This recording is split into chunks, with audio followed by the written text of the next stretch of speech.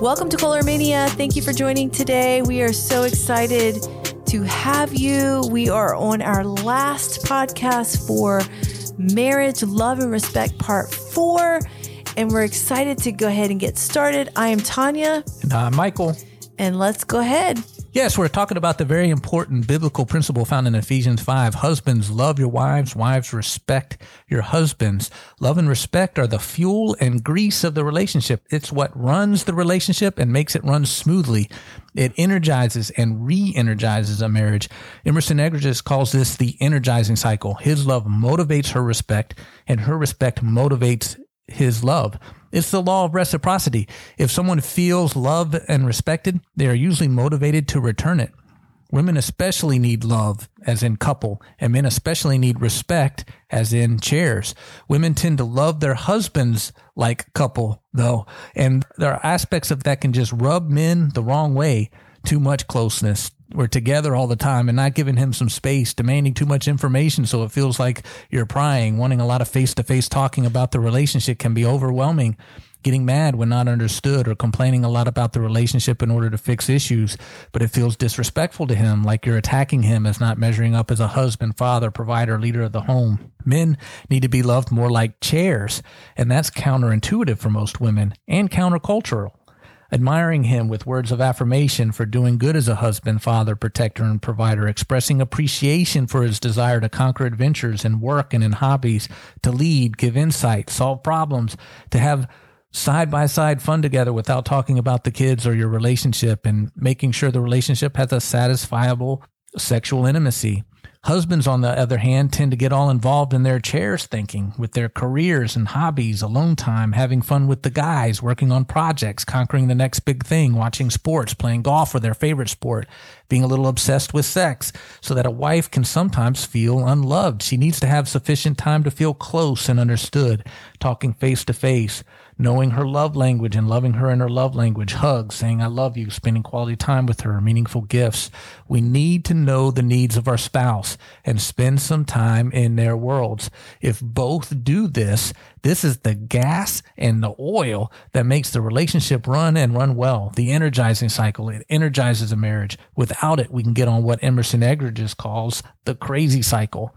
When she feels unloved, she tends to act disrespectfully. When he feels disrespected, then he tends to act unloving. And this can cause an argument to spin out of control, like it did with our example of the light bulb issue. And couples can get locked into this crazy cycle for extended periods of time where they are just hating on one another in unloving and disrespectful ways. And it takes one person, what Emerson Eggerich calls the most mature person, to begin infusing health into the marriage by loving and respecting the unlovable. Jesus says in Matthew to love your enemies. Sometimes your spouse can be your enemy at the moment, and your first inclination is to return their hate with hate. That's when it's hard to love the unlovable, to serve those who don't deserve it. Like when Jesus died on the cross when we were his enemies, said, Father, forgive them, when his enemies spat on him, to wash another's feet as Jesus did to illustrate what it means to serve. This was the lowliest of tasks by the lowliest of servants, and Jesus washed the feet of Judas. How humbling is that?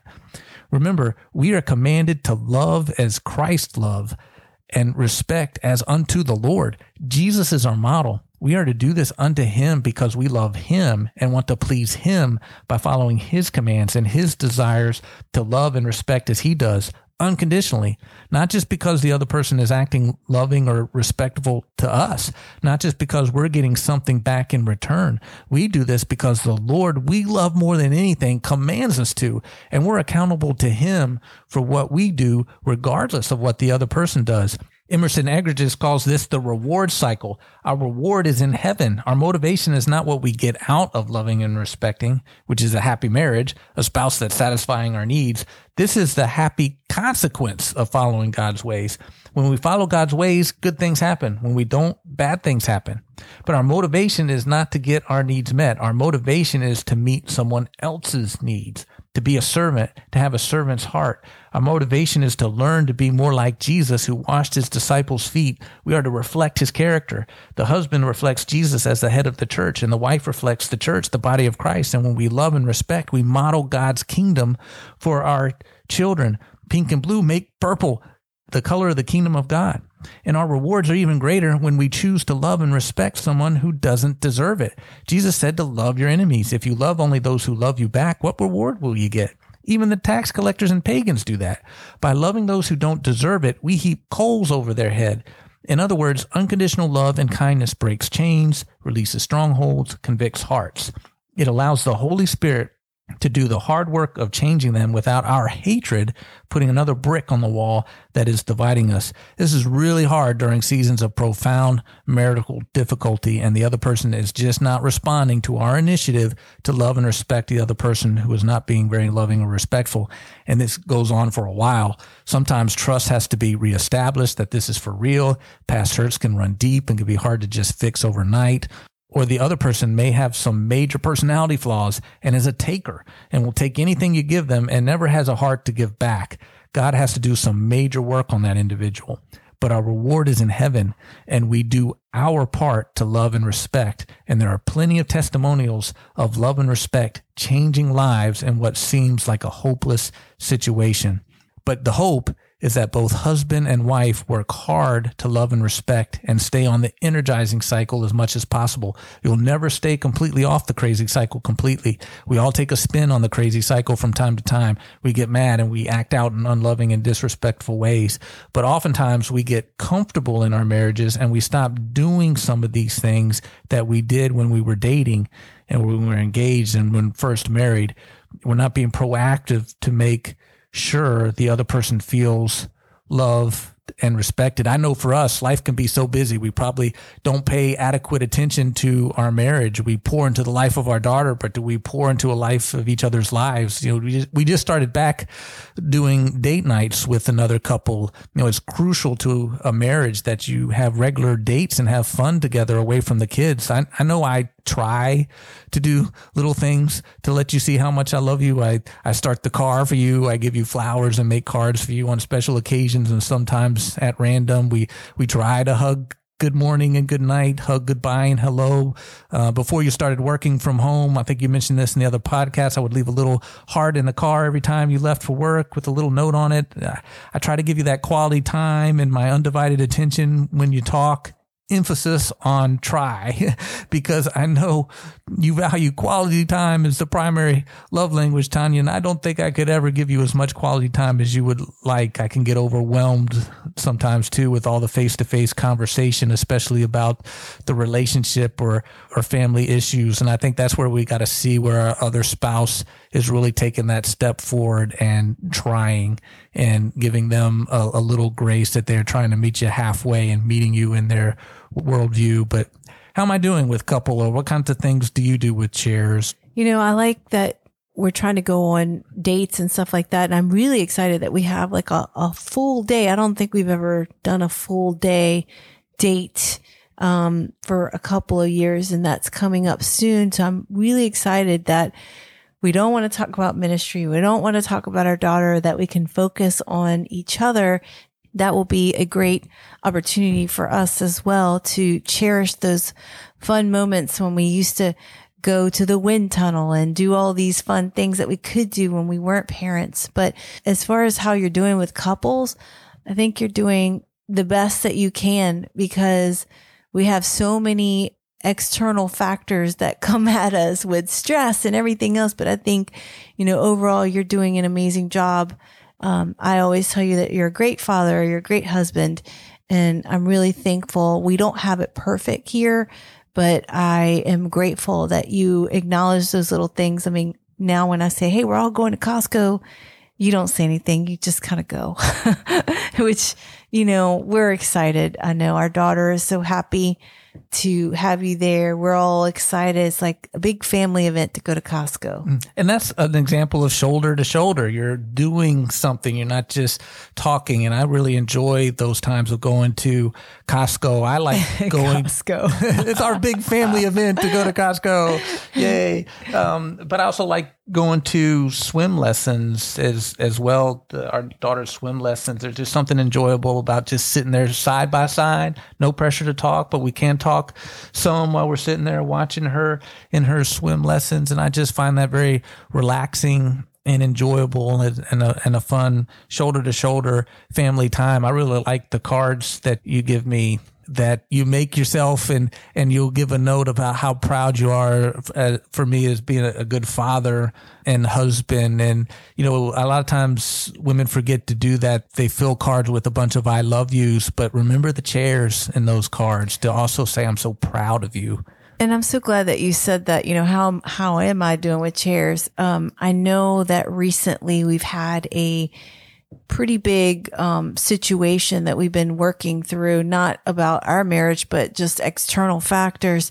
And I specifically told you how proud I was and how you handled everything and how you reflected Christ. And, I really hope that really got to your heart, because I meant it. Oh, that just makes my heart sing. I mean, when I just hear those compliments, those words of affirmation, especially when it's in the realm of being a good father, husband, or leader of the home, or just conquering something, and you recognize and you see that, and you just say, man, I'm so proud of you that you just really did a good job in that area and showed some awesome leadership and insight. I mean, man, if that just makes my heart really, really sing. I guess another example of like the crazy cycle would be a recent example where the sink broke that I tried to fix at the last second before we were about ready to go somewhere. And it was an important place that we had committed to go to. It was, and I was, again,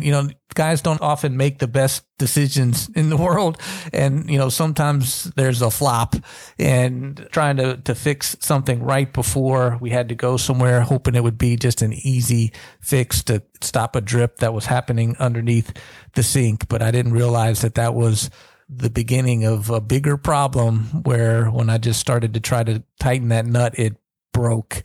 And man, if that wasn't embarrassing, and having to call a plumber out and everything else. And we got him on we missed a very important event that we wanted to go to, because now we had to focus on the plumbing issue and water coming through the ceiling. And yes, there was a bunch of probably love and disrespect words going back and forth, because that's natural. And we got to recognize that that's natural in a marriage. Those things happen. And that's when we need to come back together, and that's where the apologies happen, and we reinstitute the revitalizing cycle. And that's why it's very important. They say that the compliment to criticism ratio needs to be 10-1 for a healthy marriage, 10 compliments to every criticism. But that also recognizes that there's going to be times where we have criticisms, and the same analogy can be shown with the energizing cycle or the crazy cycle. We need to have that energizing cycle 10 times more than we have that crazy cycle. We will never prevent the crazy cycle 100%. We're going to have a sink that breaks, and everybody's going to be upset because now the house is ruined and now we can't go to the event that we wanted to go to, and we're going to be upset, and that's going to happen, and we're going to say some things that are unloving and are disrespectful. We just have to recognize we have to spend more time on that revitalizing cycle and re-energizing cycle, and just overwhelm those crazy cycles, and just spend more time focusing on husbands loving their wives as Christ loved the church, and making them feel close and understood, and just really feel close and loved, and women spending that time making their husbands feel respected and admired for who they are and their roles as a husband, father, and leader in the home. If we're just infusing so much of that love and respect, then we can stand those times. We can get past those times of where we're on the crazy cycle and not necessarily being so loving and respectful. And I want to also just point out, when you said, some things may come out, disrespectful words or things that may not be nice. I also want to reiterate, in our marriage, we do not use foul words. We do not use anything that is demeaning. I really stand by Ephesians 4:29. Let no corrupt talk come out of your mouth, but only such as good for building up as fits the occasion, that it may give grace to those who hear. I may have said things like, I can't believe you did that. Now look what's happened. You knew and it may come across in a way where, my husband feels, okay, you didn't say stupid, but I feel that. And so we really try to uphold our words. We're not perfect, like you said. And there are moments like the plumbing situation we just had where it's like, I can't believe that, and we're all speaking to each other with strong tones, but we've never spoken to each other where we call each other names or anything like that. I think we really respect each other in that sense, and also try to bring the Lord into our marriage at all times. But we're not perfect people, and we do get angry and frustrated because there's always an obstacle that comes our way. But if we remain strong together, upholding couple and upholding chairs, I think exactly what you just said, that it really makes the marriage run smoothly. Yeah, and I like the fact that our voices rarely are raised very loud. We're not yelling at each other. We may get a little spirited, and we certainly have disagreements, but I like the fact that we are not, like you said, we don't use unedifying words towards each other, and we're not just yelling at each other at the top of our voice and screaming at each other, because sometimes we can be right, as Emmerson Eggerich says, but wrong at the top of our voice. Mm-hmm. When we're just yelling at somebody and yelling our positions.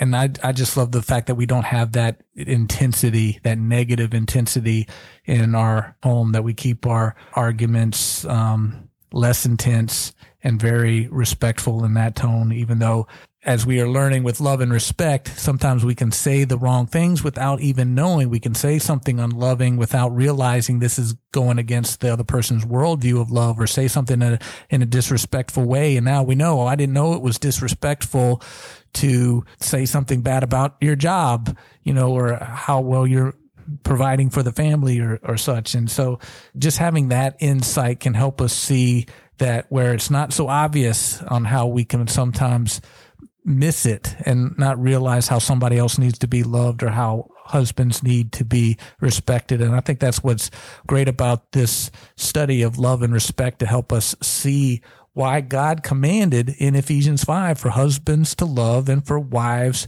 to respect. I cannot recommend Love and Respect enough by Emmerson Eggerich. If you haven't read it, got to read the book. If you haven't been through the conference or the video series in a class, go through a class, lead a class, go through it with your spouse, and really unpack and really talk about this more in depth, what chairs and couples and love and respect means in the home and in your home. Awesome. And this ends our series on love and respect, marriage, which we honor so much because God created and instituted marriage between one man and one woman.